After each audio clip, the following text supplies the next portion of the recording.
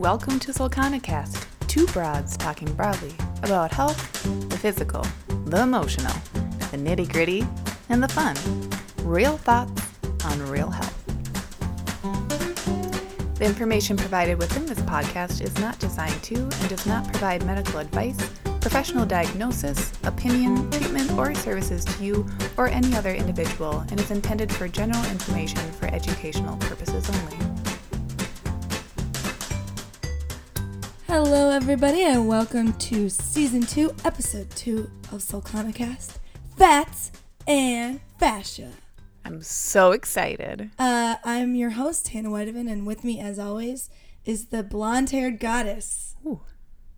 Lucia Holly. That's me, Lucia Holly. I'm here. Yay! We're both here. You may know us from previous episodes of the show that you're listening to right now. Yeah, you're catching up on all the goodies. Yeah, let's hope so. This episode's going to be great.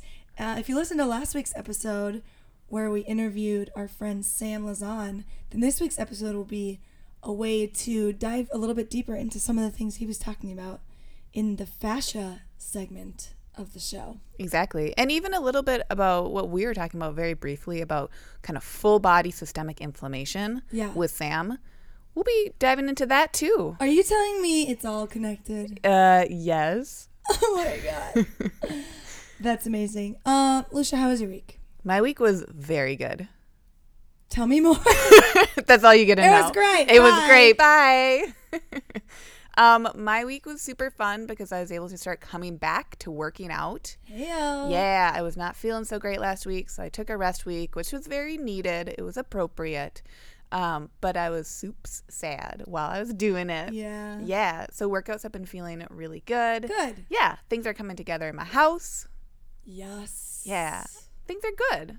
Peachy. I've recruited my parents to come over this weekend to help me with some house things because I'm getting to the point where I'm like, if it's in a box right now and it's been in a box for 2 weeks, maybe I don't even need it. Oh, that point. Yeah. Yeah. Or I'm just like wanting to throw everything away. But I think that having two other people there to help me unpack and look through everything, because I think it'll help.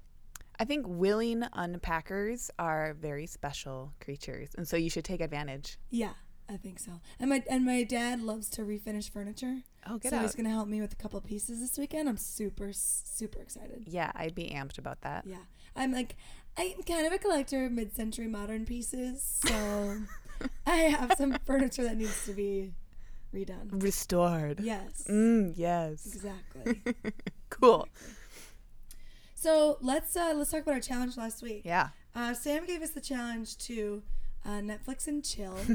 Basically find a time to hang out, distract ourselves, and do some soft tissue work. Our version of Netflix and chill.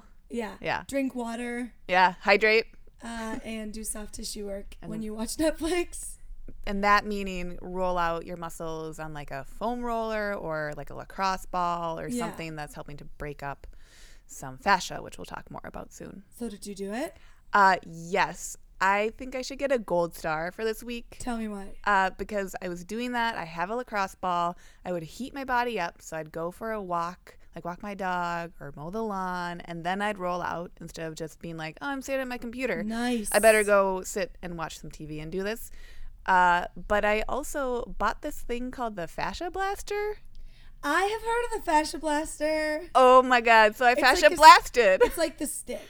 Yeah, it's like the stick. The stick is also a branded thing that you use. Right. Essentially, both of these things are, they're like sticks with beads on them, and you use them to roll across your muscles. Mine has like, they're almost like little octopi. Oh, cool. Yeah. Is that cool? It's cool. Sure. It's fine. You got it. It's great. But it felt pretty awful in a good way. So I feel like that means that it's working. Yeah. Uh-huh. So I just got it yesterday, and I'm very excited to continue with it. Good. I'm glad. How was your challenge? I always watch The Bachelorette on Tuesday nights. It comes out on Monday nights, but I watch it on Tuesday nights. Uh-huh. And so this past week, instead of just sitting on my couch and watching it, I stretched. Cool. And I did some self-massage on my quads. because they've been really tight because I've been running a lot, and I don't like running. I'm not the biggest fan. Well, and you're training. Yeah, so I have to do it. I have to run. You want to tell people what you're training for? I'm doing the Ragnar. I don't know why, but I'm doing it. Yeah. I agreed to do it, so I'm doing it. Good. So yeah, I've been running a lot. I went from running 0 miles a week to running 21 miles a week. So it's probably not... I wouldn't recommend that to the average person. It's been okay. It's okay. It's just like mentally not... I need to play games with myself when I'm running. Like, oh, get to that thing and then you can walk 5 steps. Or right. like, so... Yeah. I did get a runner's high, though, the other day. Oh, man. Tell me about that. After I ran 7.5 miles.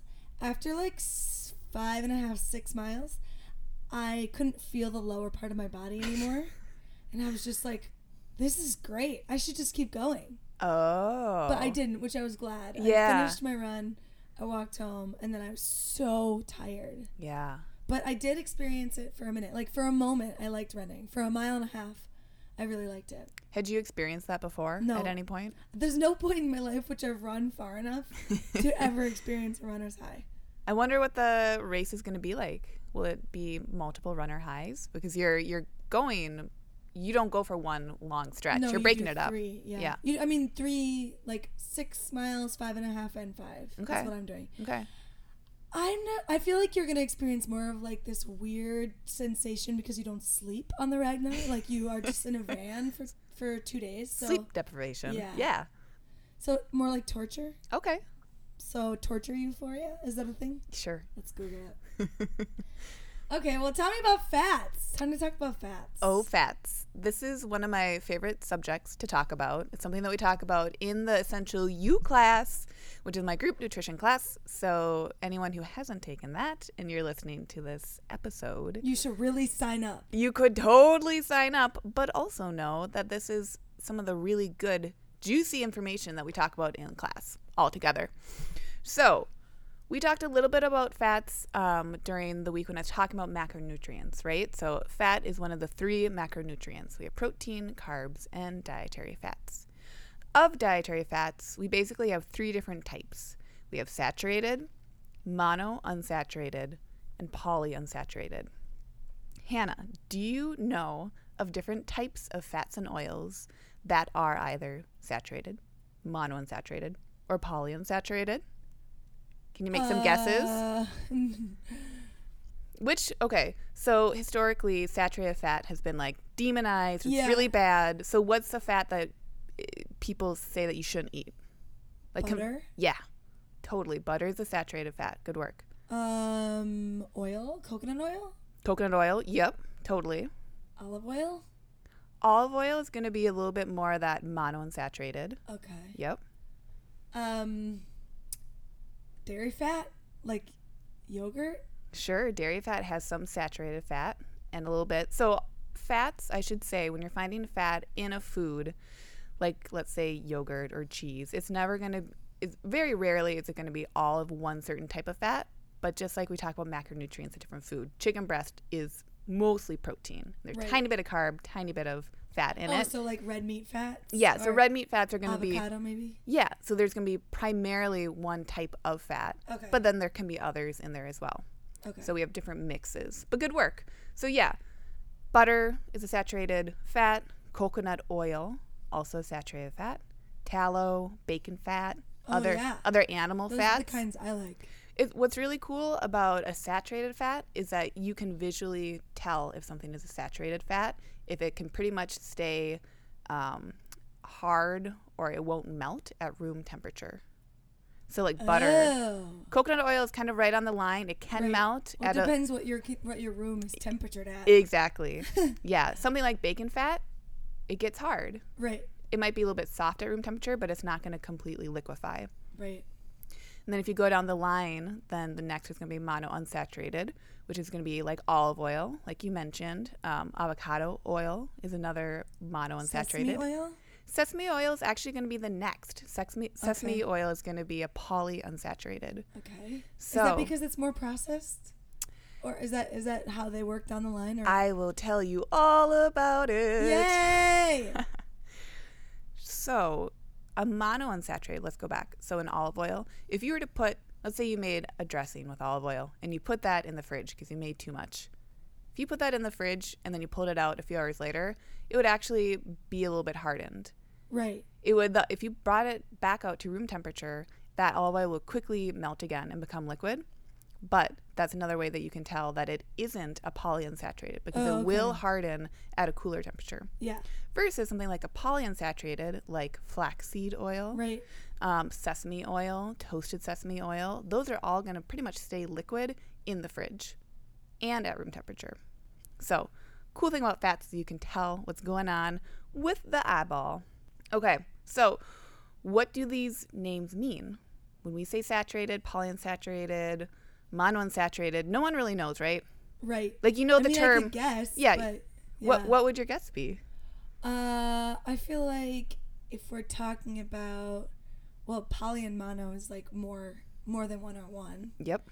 But saturated and unsaturated, I feel like that would basically mean amount of water. Oh, okay. Is that wrong? That's a good guess.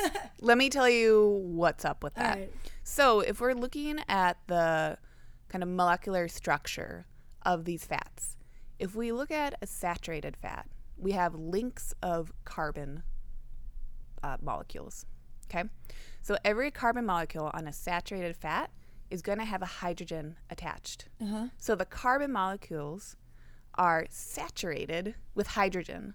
There's no gap or space or double bond or anything where another molecule could attach itself. Okay. It's all filled up.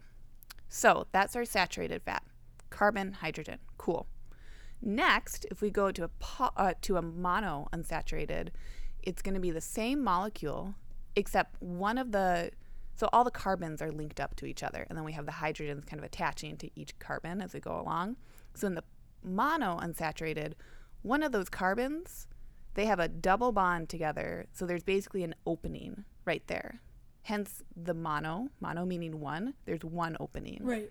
So when you look at that, if you were to look up what that molecule looked like, that a saturated molecule, it would be kind of like a straight line, versus a monounsaturated molecule, there's going to be kind of like one like kink in the line because there's that opening there. If you go to the next, the polyunsaturated, poly means two or more or many, so there's going to be multiple kinks and openings in that molecule. Does that make sense? Yeah. Okay, cool.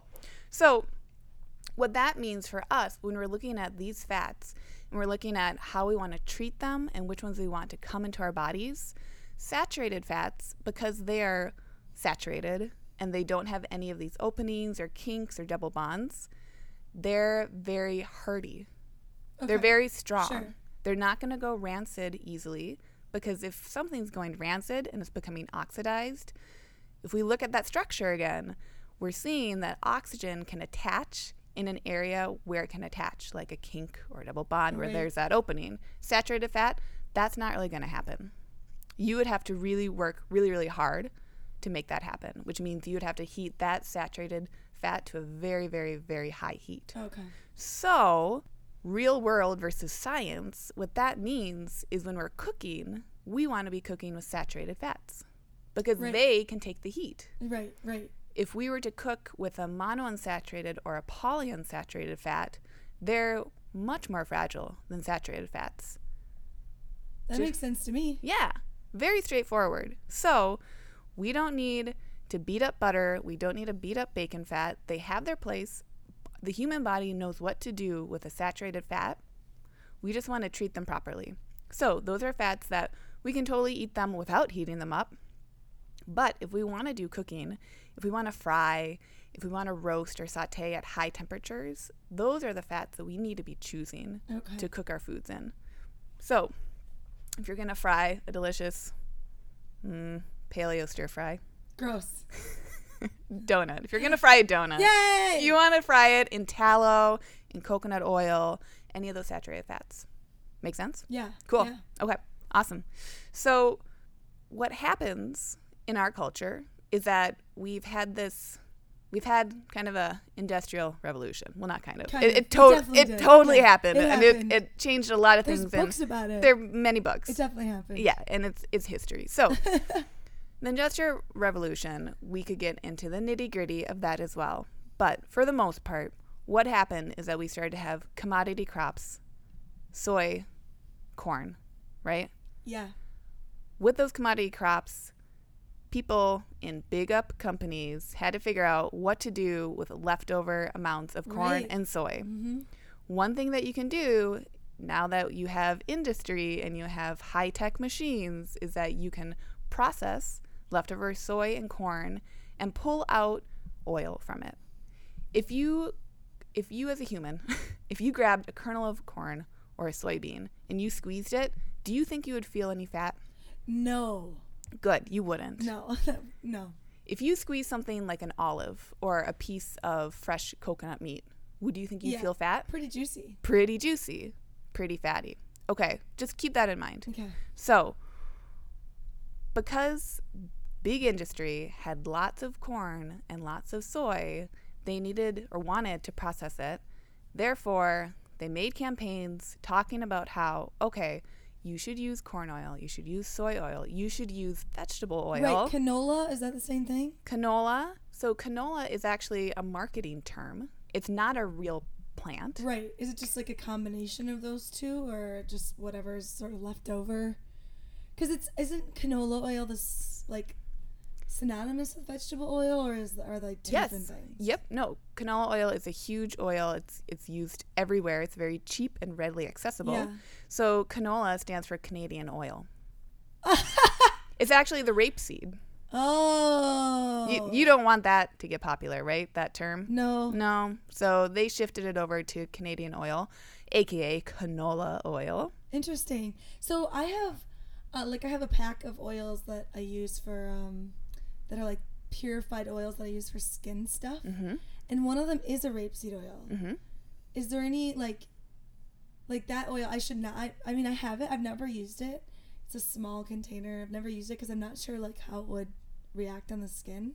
But so that sounds like it's not a great one. So with something like a rapeseed oil, which has been historically used in other countries, so it's not completely foreign, but what we're really starting to parcel out is where we're getting fats from, what the source is, and then what type of fat that is. So is it saturated, monounsaturated, or polyunsaturated?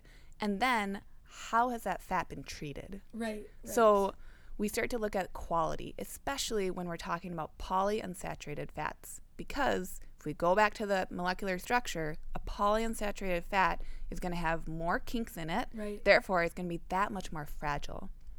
Therefore, it's not the oil that you should be exposing to heat or a bunch of light. Okay. Because it'll become oxidized. Right. And if it oxidizes, then it's rancid. And then your body, it's basically going to give your body inflammation. Okay. And we're always trying to seek out ways to lower inflammation because our modern conventional American diet is very highly inflammatory. So something like a rapeseed oil or a canola oil or vegetable oil, are those pretty innocuous at room temperature if they're treated well, or are they still like when they come to you, they're already rancid anyway? Great question. Because of industry and how they've been processed and how they're processed in a way to make it really, really cheap to continue to process them, they are already rancid by the time they've been bottled, let alone by the time they get to you. So when they're being processed at extremely high temperatures, very high heat, very high pressure, because how you're getting that heat is with extreme pressure. Right. And once you've pulled out however much oil you can get out of soy or corn or rapeseed, which isn't very much. Right, you need a lot of those things. That's not something you could really do at home. Right. No. It isn't. You wouldn't get much. You really wouldn't. So that's already a lot of processing going on. But once that's happened, then you're dealing with a rancid oil. Right. So the industry is going to say, hey, nope, we still need to market this. So then they're going to bleach and they're going to deodorize those oils to be able to put them into bottles, cap them, and sell them to us to eat. It makes you feel like a pawn. Yeah. Oh my God. The other day, a friend of mine went over to, I'm just going to say it. They went to Caffrey's sandwich shop. Sure. And she came back and she had a brownie that they had made. And she was like, do you want a bite of my brownie? I was like, sure. So I took a little bite of her brownie and I was like, what is that smell? Oh, no. Like, as I ate the bite, when I was breathing out, it smelled like fish, like dead fish. And I was like, hey, I think that this oil has gone bad.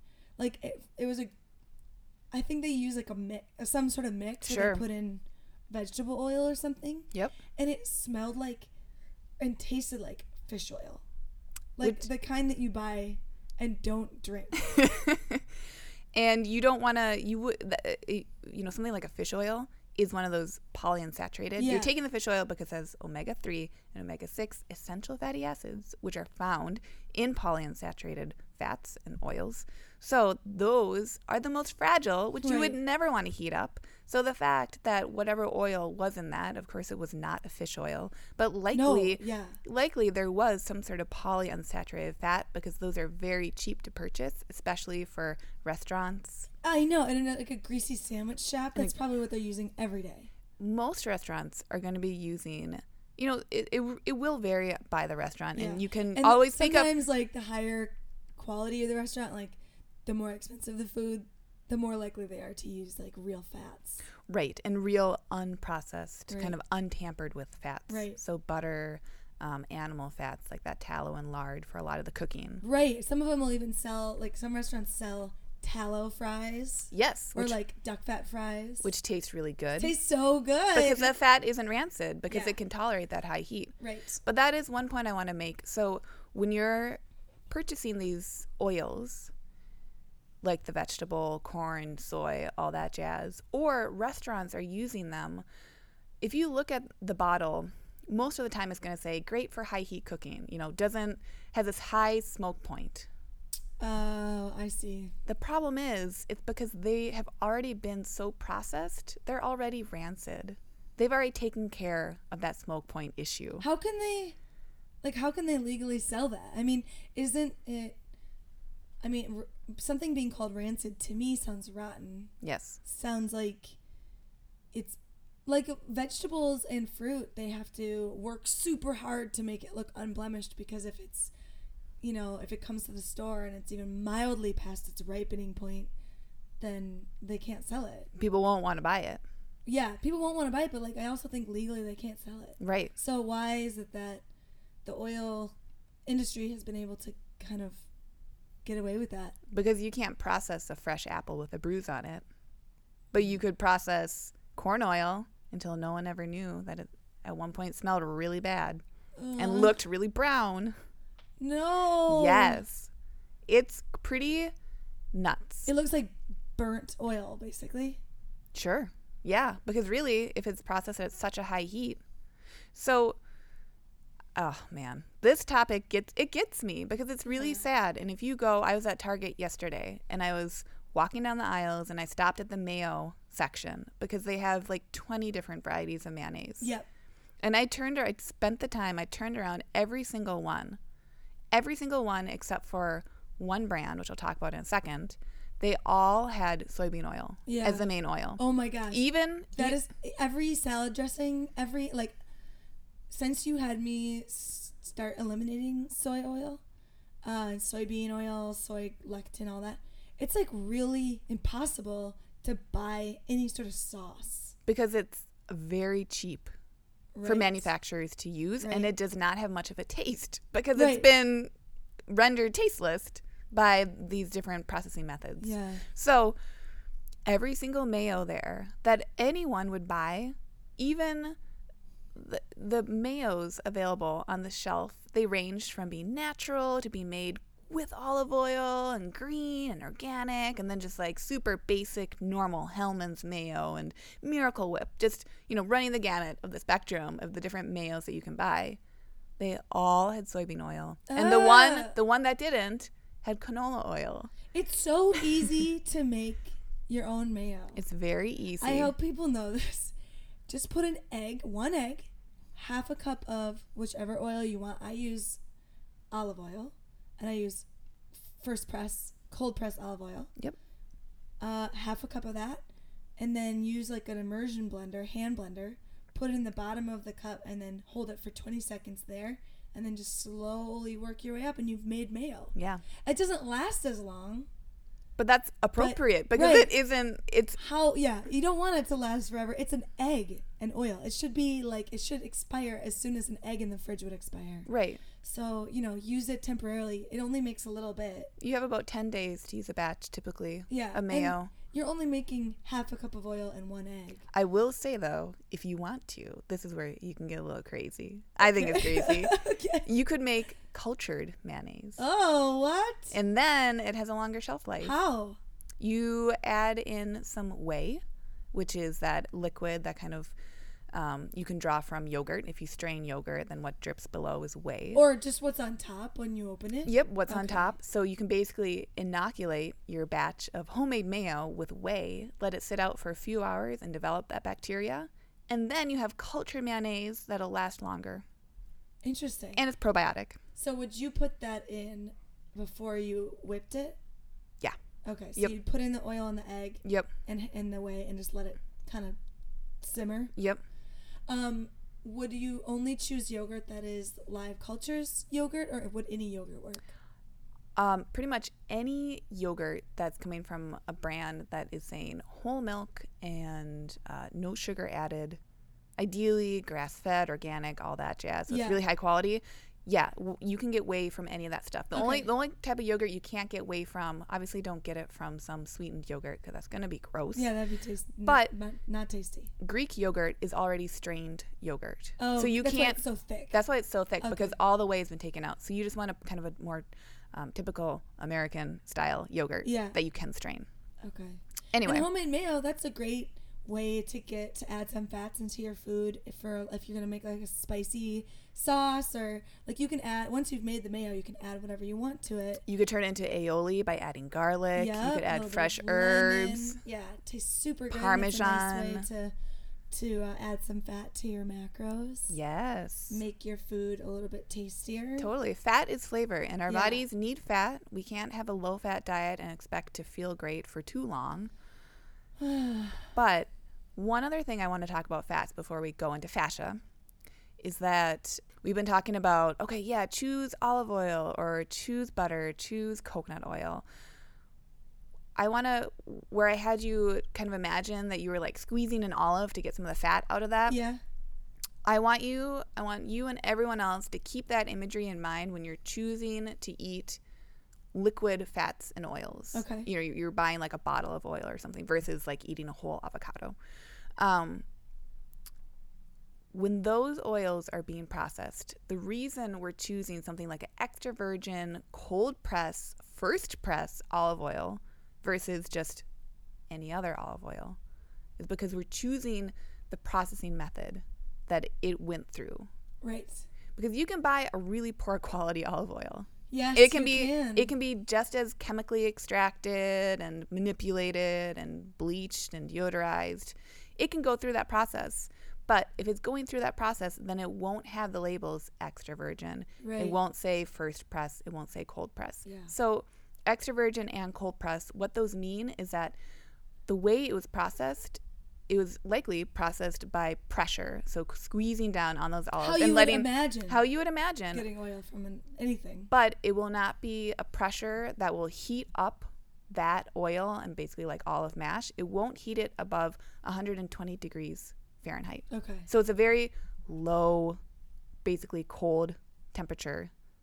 It's not high heat. Right. Because it's not boiling it. No, because you can make a machine strong enough, and there are plenty of them, and that's how these other oils are being made, where you're pressing at such high heats that it's going over 200 degrees, over 300 degrees. But it's essentially like liquefying the thing itself. Yes. Yeah. So when you're looking at fats and oils, I would say get rid of seed and grain oils. Mm-hmm. Any type of oil that's saying vegetable oil, is it really vegetable? No, you're not squeezing a carrot. You're usually squeezing a seed or a grain. Right. So no corn oil, no soybean oil, grapeseed oil, not so much. Any of those, just say no. Okay? Right. For something like a olive oil, even something like a sunflower oil or a flaxseed oil. These are oils that we want because they have those omega-3s, omega-6s, which I'll talk about in a different episode. Safflower? Safflower kind of walks the line, but can be appropriate. Those are where you have to get choosy about quality. So look at the label. See if it says refined. See if it says unrefined. See if it says cold press. I will say, you can find a cold press, first press, olive oil at Cub or Rainbow, because I've seen them and I bought them there before. They are gonna be more present, easier to find maybe at a co-op, but you can find them at any grocery store. I even found one at Target. That's great. The only thing is, like, the price can be kind of daunting because you can buy a $7 bottle of olive oil, or you can buy let's say you get 16 ounces, or you can buy a 16-ounce bottle of cold press, first press olive oil that is like $14 or $15. And at first I was like, well, that's not worth it for me. I do a lot of cooking at home, but I don't actually need as much of the nicer olive oil as I would of another oil because it doesn't burn off my stove as quickly. Like, it coats it. To me, when I'm cooking, it coats everything a lot. It's higher quality. Yeah. Like, when I cook on the stove, I don't need to put in as much because it coats the vegetables or whatever I'm cooking. And it'll also have a flavor too. Yeah. And when you make a sauce, you don't need that much because it actually tastes like olive. It tastes like an olive or kind of an umami, salty flavor. Yep. So I would still recommend it, like, even if you're a conscious penny pincher, because it's going to last you longer and be able to be used in more things, even if it's more expensive.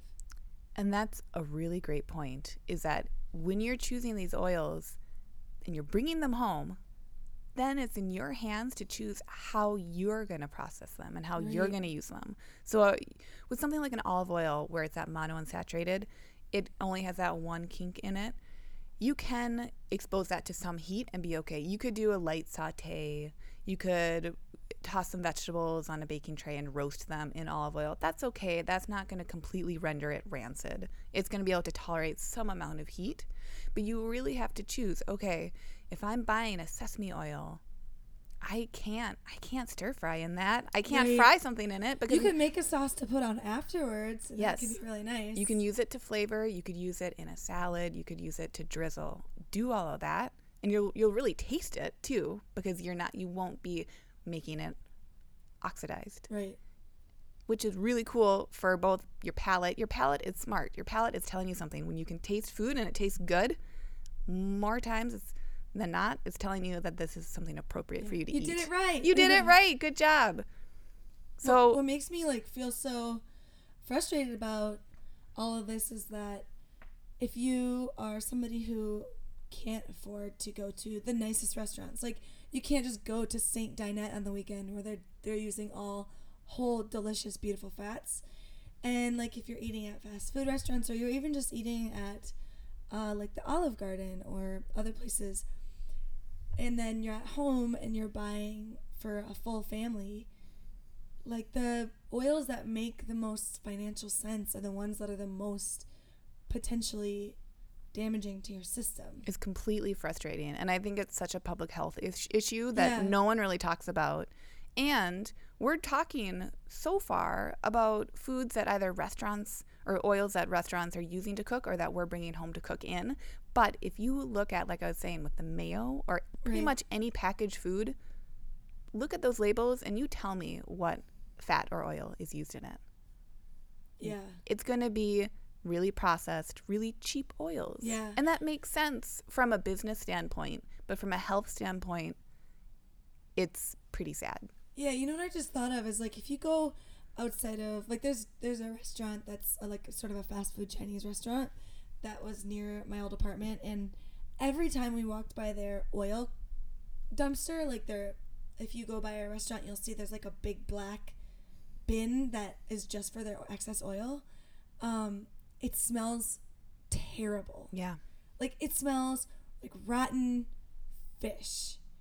And I'm just putting two and two together that is not a good thing. Like, that's because they've used and abused that oil to the point now where if it wasn't already rancid, it certainly is after the fact. Exactly, because especially in like a restaurant where they're frying a lot, or that's yes, you can find restaurants like there's Anchor Fish and Chips where they fry in tallow, and they're really showing that is something that you can do, but that's more expensive, and they're making that a selling point. But if you have a restaurant where they're trying to give people food that is cheaper, like Long John Silver's, which is also fish and chips, is not going to be that way. No, and they're going to reuse that oil, so they're going to keep on frying it. It depends on the restaurant, and maybe we could have our health inspector chime in, but they're probably not replacing that frying oil every day. Right. So they're probably they're certainly not replacing it every cook. Right. So they're keeping this oil at a high temperature for hours.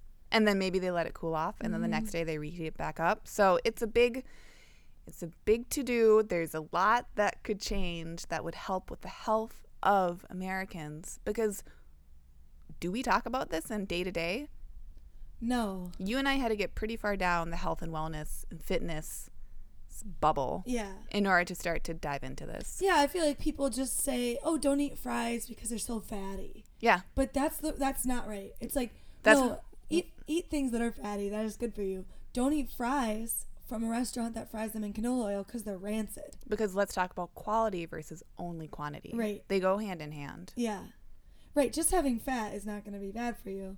It's having rancid fat that has then been used to cook at high temperatures and been reused multiple times, and then is literally squeezing out of the food that you're eating into your body and inflaming your body. Right, because, and I'll talk about why it's inflammatory in our bodies in an upcoming episode, but your body is going to use what you put in it. So your body's going to try really hard, really, really hard to try to use those rancid oils.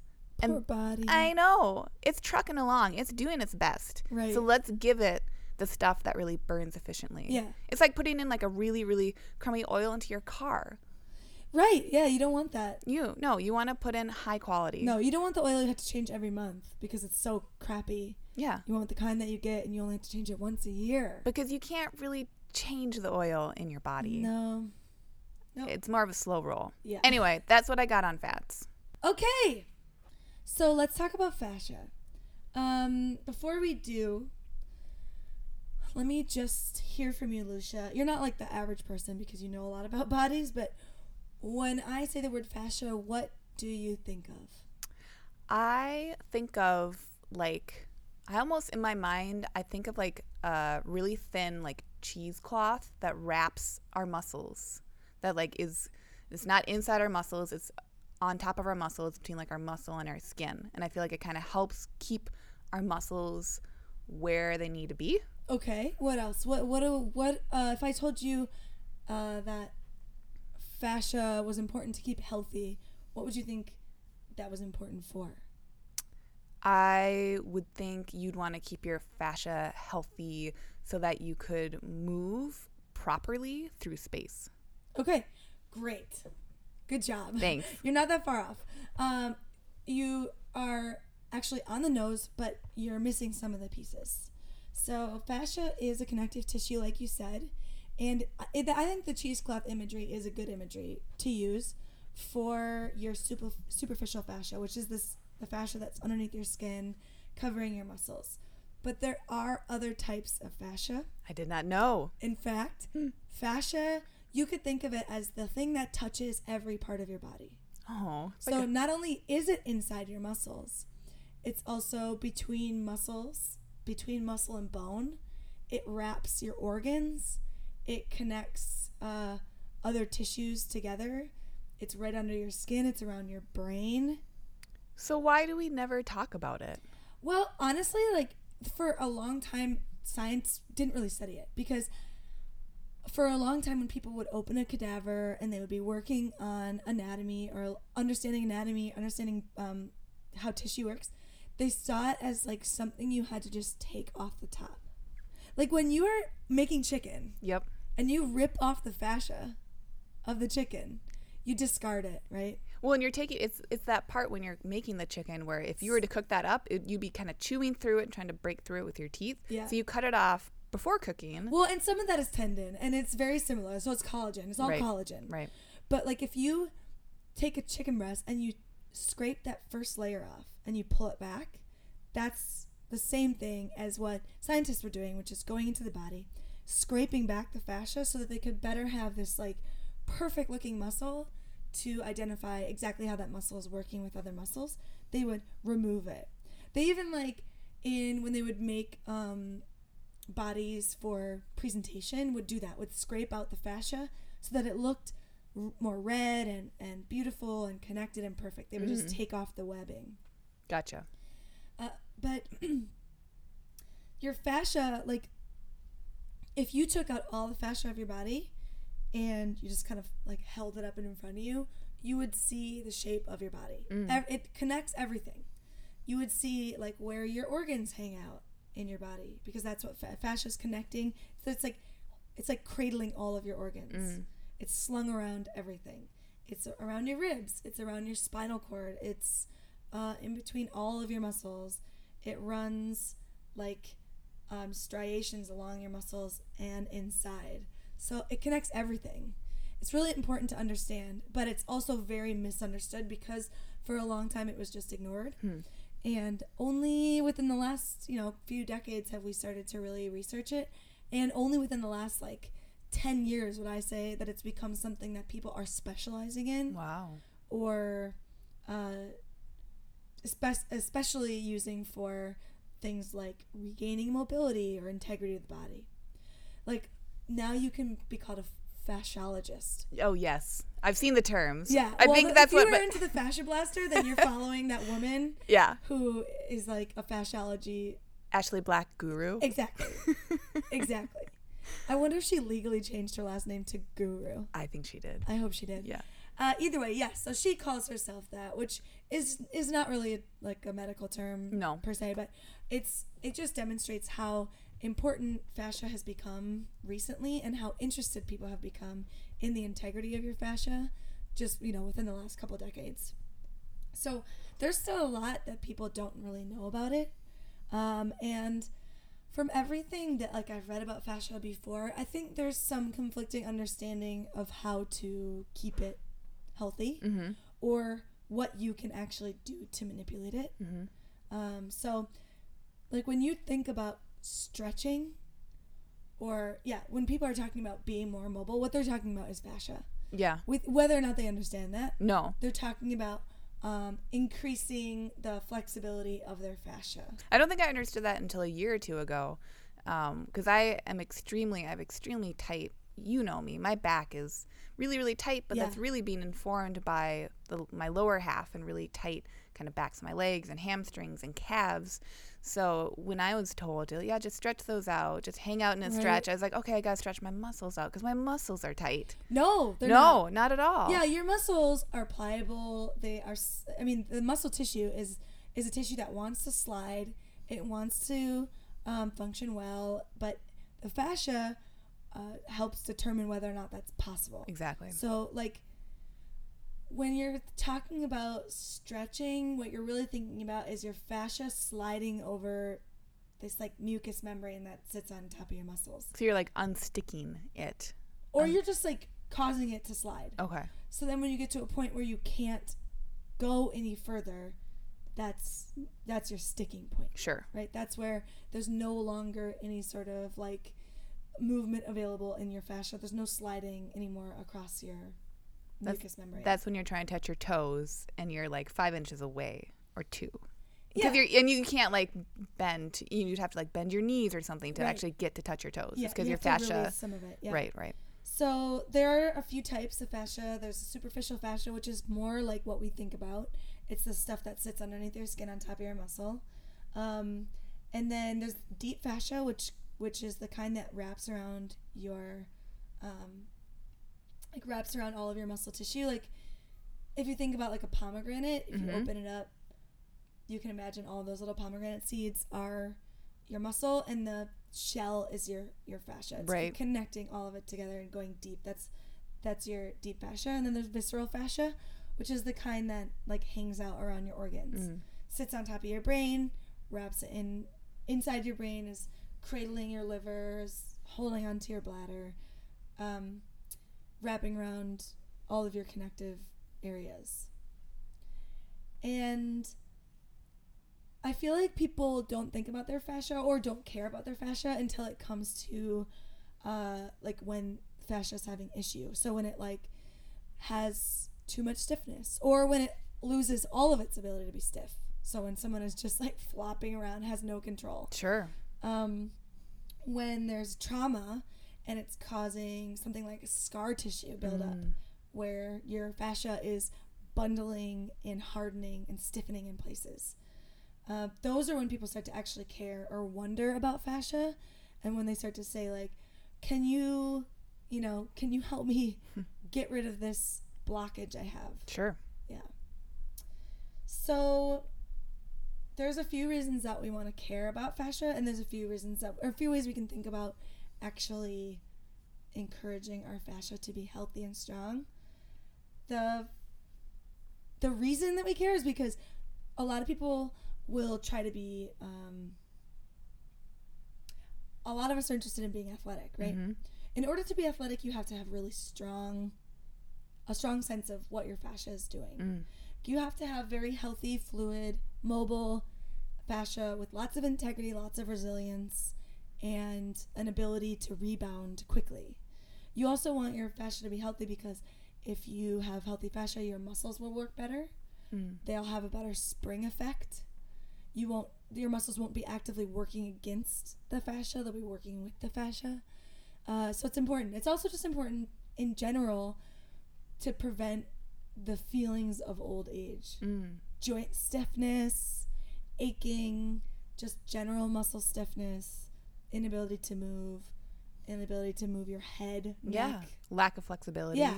Lack of flexibility and just overall like ache and lack of control. That comes from unhealthy fascia. Right. So it's important to think about for everyone. Definitely. Lots of different reasons. So here's what I would say. Here are the things to think about if you're trying to improve your fascia, or even if you're just wondering what it means to look at healthy fascia. The first thing is hydration. Definitely. Yeah. I was going to say that too. Yeah. And even more so than fluid hydration. Like your fascia is a fluid system, meaning it's like a buoyant, water-filled system. It doesn't function without water. So when you're stiffening up after death, right? When a corpse is stiffening, as fluid leaves the system, it's going to cause a lot of stiffening in your joints, but also in your fascia. Right. When your fascia is brittle and fluidless, it's immobile. Oh, sounds awful. Yeah, it sounds awful. So drinking water is going to be a key element to keeping your fascia fluid, which is why, well, let me get into this further. The second part to hydration is actually breaking up the quote-unquote sticking points. If you think of your fascia like a cheesecloth, then it seems like it can be really easily stretched in different ways. But can also think of it like a hose in some ways. If you get a kink in the system, it's not going to be possible for fluid to move through. Sure. So there can be points where the fascia is too stiff and connected to, like in a knot, and fluid can't enter that system. So in order for you to get fluid to enter the system, you have to unkink that part of the hose. So one way to do that is through massage. Like when you have a knot in your back, someone putting pressure on that knot is going to release some of that tension and allow more fluid to go into that area. That's why massage therapists always say drink plenty of water. Sure. Not only are they wanting to encourage you to move toxins through your system in whatever way that means, but they want you to rehydrate areas that have been locked up before. And I wanna chime in here too for people who maybe aren't drinking enough water. A good goal amount is to take your body weight in pounds, divide that number in half, and then that number in ounces is how much water, kind of at a minimum, you should be trying to drink. Yeah, so hydration is going to be a huge part of it. If your fascia is not properly hydrated and you're not working out some of those kinks in the system to rehydrate it, you're not going to see very much success in your body. Sure. So that's why things like body work are really important, and that's why Sam does things like cupping and scraping, and he also does soft tissue work with his hands, and even chiropractics, like actually physically manipulating the system. All of those things are going to help lubricate your fascia because they're going to allow for hydration in areas that have not received it recently.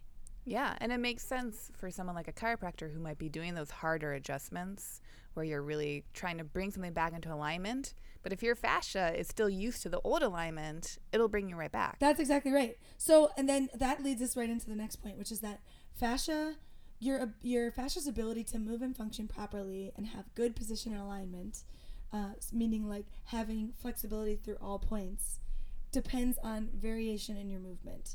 Which is why when we sit for a long period of time, we get bundles of tightness in the front of our body where we've been sitting in a point where fascia cannot move.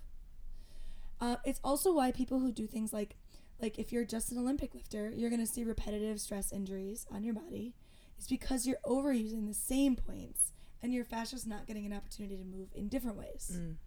So, and that is why people like to do things like CrossFit, something or something like MoveNat or Kofi Core, or something where you're doing lots of different body movement variations that reflect natural movement patterns, because your fascia will be exposed to lots of different types of patterns and it won't dehydrate in the same places. So it's not only about being strong, it's about being strong and supple. Exactly, yeah. When you are creating problems in your body that seem like they're not pointed, like it's not a ligament tear, it's not a tendon tear, it's just a dull kind of aching around my shoulder. Well, you might want to move your fascia there in different ways. You might need some body work, you might need some massage, you might need some rehydration. Yeah? You might need to do some mobility there so you can move that area in a new way. Right. And so you can open up those kinks in the system. Sure. You want to open up the kinks, and you want to, if we're going with the hose analogy, you want to make sure that the water is on so the water can flow through. Right. Because what good is it going to do if you just open up a kink and your hose is off? Right. Come on. Exactly. Yeah. You can't think about fascia like it's just one area. It's all an interconnected piece. If you stretch an entire cheesecloth around your body, pulling at one end of it is going to affect the rest of it no matter what. So if you're having lots of tension built up, lots of kinks in the system in one area of your body, like if you really have a ton of scar tissue going through your shoulders from a traumatic injury or just from long-term overuse or a surgery, for example, then the tension that's built up at that point is going to affect other things. You're going to have low back pain. You're going to have neck pain. You're going to have hip pain or glute deactivation. Like, you're going to see things happen at all points of your body if you don't take care of the whole system. It's all about that kink. Yes, it is. Just like the fats. Yeah. One of the common phrases people use is like, if you imagine that your body is wearing a sweater and if you cut one knit, you pull that string, the whole sweater will eventually unravel. Right. That's just the idea there is that, that's not going to happen to your body. You're not going to cut a kink and then cause your whole body fascia to unravel. But what will happen is if you don't take care of one piece that is constantly inflamed or very brittle, then the rest of your fascia will be affected by that. So that's sort of like the traveling pain point in your body. That's kind of where that idea comes from. Sure. The last thing to think about is that fascia is the largest sensory organ in the body. Wow. So your skin is your largest organ. Your fascia is your largest sensory organ, meaning that it has the most coverage of any sensory organ in your system. It's extremely important, even though we haven't thought of it as important for a long time. The function and health of your fascia determines the function and health of your body. The resiliency of your body to bounce back from something like trauma, the ability of your muscles to work, the ability of your muscles to prevent fatigue. It's the ability of your body to be in a proper alignment, like your spinal fascia, for example. The ability for you to feel flexible and mobile and like you can bounce back from pain. That's all going to rely on your health of your fascia. It's so important. Yeah, it's really important. Yeah. It's really important. And there are some ways you can take care of it better. Okay. Because it can be overwhelming. That's kind of overwhelming what I just said, right? Like, I think it's overwhelming. Yeah, because I'm like, if you don't fix that, your whole body's going to unravel. That's not the point. But there are ways that you can manage it. I feel that way right now with the fascia blaster. I'm like, Yeah. I got to blast all my body. Right. But like Sam said, just start one place. Right. Work on that one place. Right. And then work your way around the body later.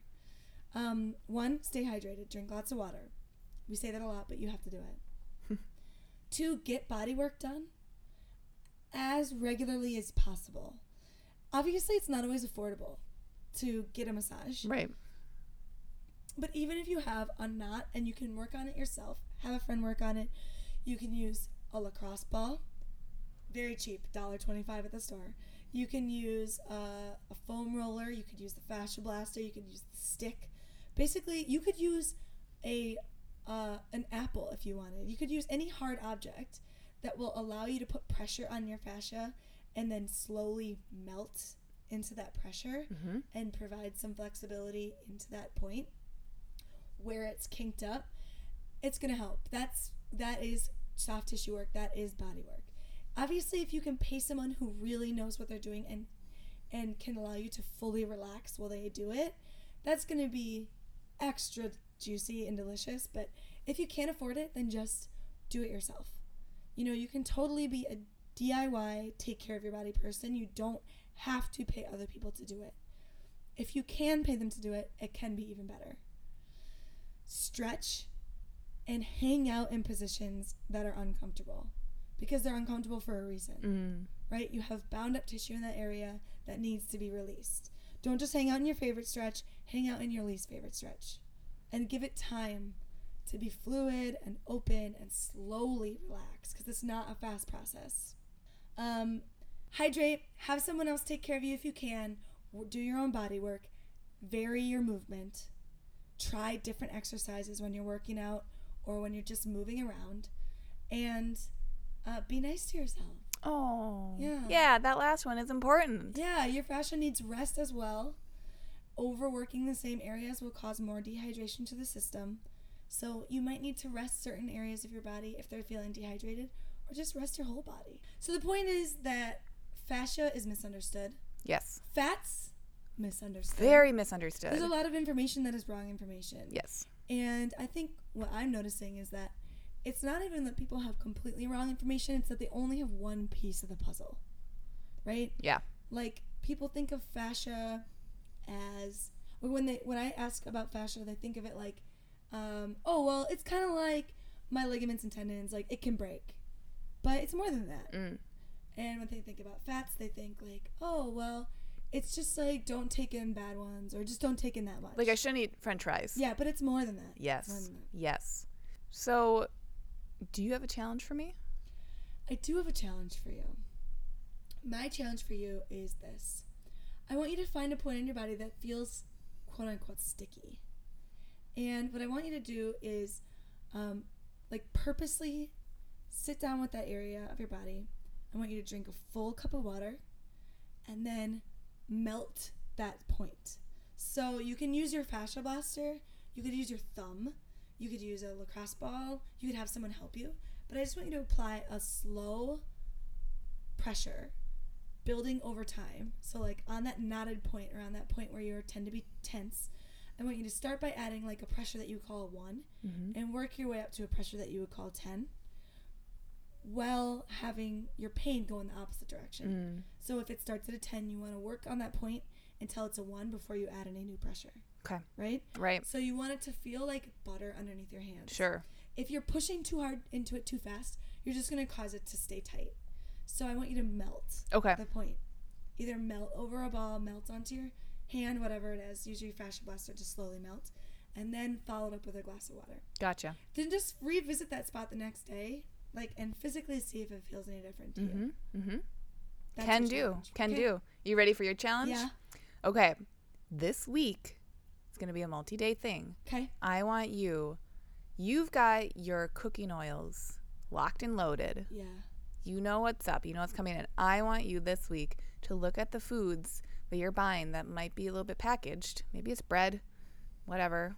Maybe you eat out at a restaurant. I want you to investigate those fats and oils. Ooh. I'm going on a date tonight with my husband. I want you to write it down. Okay, I'm going to ask them. I'm just going to say, at the restaurant that we go to, what kind of oils do you use? Yeah. And see what they say. I think it'll be really interesting. Yeah. So write down every time what's the oil, and let's see. Heck. Okay, I can do that. Okay. Thank you all for joining us. This has been Fats and Fascia. It's been a juicy, fatty, rancid episode. Yeah. Filled with interconnectedness, spiderwebs and cheesecloth. And kinks. Kinks in the system. We appreciate you joining us. If you have a question for us, you should tweet us at SolcanaCast. Send us a tweet. We're new to it. Twitter is a thing, and we're doing it. We might live in the dark ages, the two of us. Hey. Have you seen my Twitter? You do have a good Twitter. I got the tweets. You but do have a good Twitter. I don't have Twitter very well. So we're going to initiate Hannah into the tweets. Yes. So you need to tweet us at SolcanaCast because I need some questions from you. Also, you can send us articles that you're interested in, things that you're wondering about, just memes. I love memes. And update us on your challenges and how those are going. Love it. And you're the best. So just send us you. You know who else is the best? What? Taj Ruler. Oh my God. Producer Taj Ruler. She is like, if you made a wish on a star, the dust, the like glimmery dust that comes off of the star is Taj Ruler. That is. Agreed. So thank you so much for joining us on this episode. Find us on iTunes. Find us online. Tweet at us. And just generally take care of yourselves, my friends. You should definitely tune in next week because we have a very special guest, Wendy Hurd. She is one of the premier physical therapists in the city, in Twin Cities. She works for the Mayo Clinic and knows everything there is to know about the shoulder. That might be setting her up, but I think it's a good setup. I think it's true. I think she can handle it. She's the best. So please tune in next week for that interview because Wendy is thebomb.com. Have a wonderful week. SolcanaCast is produced by Taj Ruler. Subscribe on iTunes or visit solcanacast.libsyn.com. That's LIBSYN.com for full episode information. You can also visit our website at solcanafitness.com to stay up to date on everything health and fitness. Join in on the conversation over on Facebook, Twitter, and Instagram at Solcana CrossFit. See you there.